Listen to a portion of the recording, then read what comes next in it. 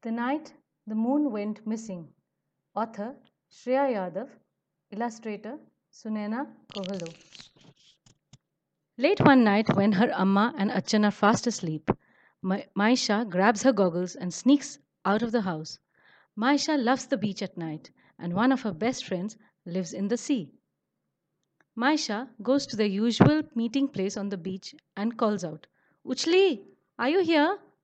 She can sit here for hours watching Uchli fly in and out of the water. Uchli is a flying fish who loves to show off his tricks. But today, Uchli looks worried.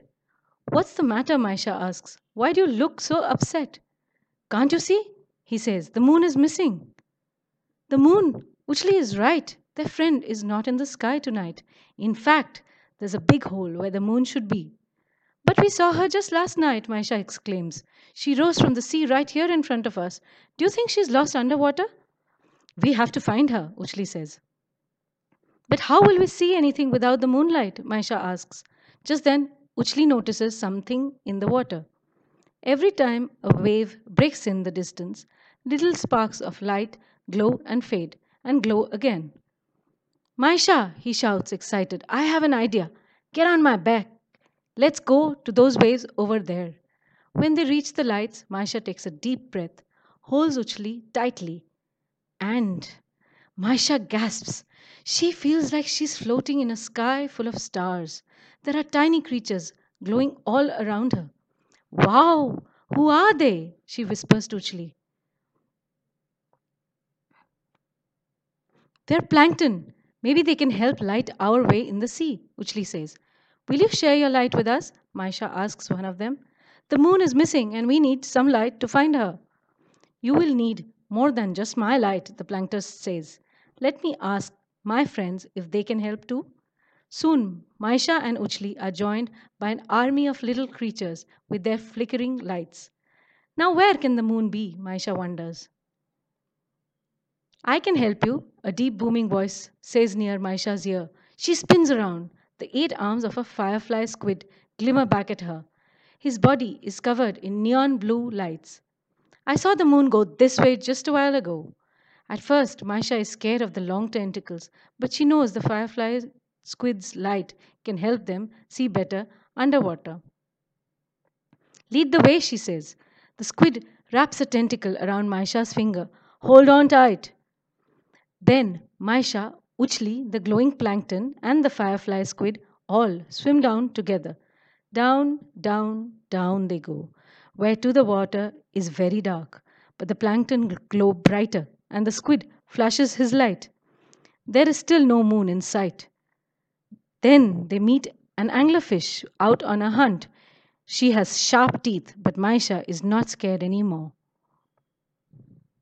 Hello, she says. We're looking for the moon. Have you seen her around? Yes, says the anglerfish. I saw her swimming with some moonfish a few hours ago. Follow me. Maisha, Uchli, the squid, and the plankton follow the green lure of the anglerfish. The light from the glowing animals falls like a spotlight on the dark ocean floor. Suddenly, Maisha sees something bright under a rock.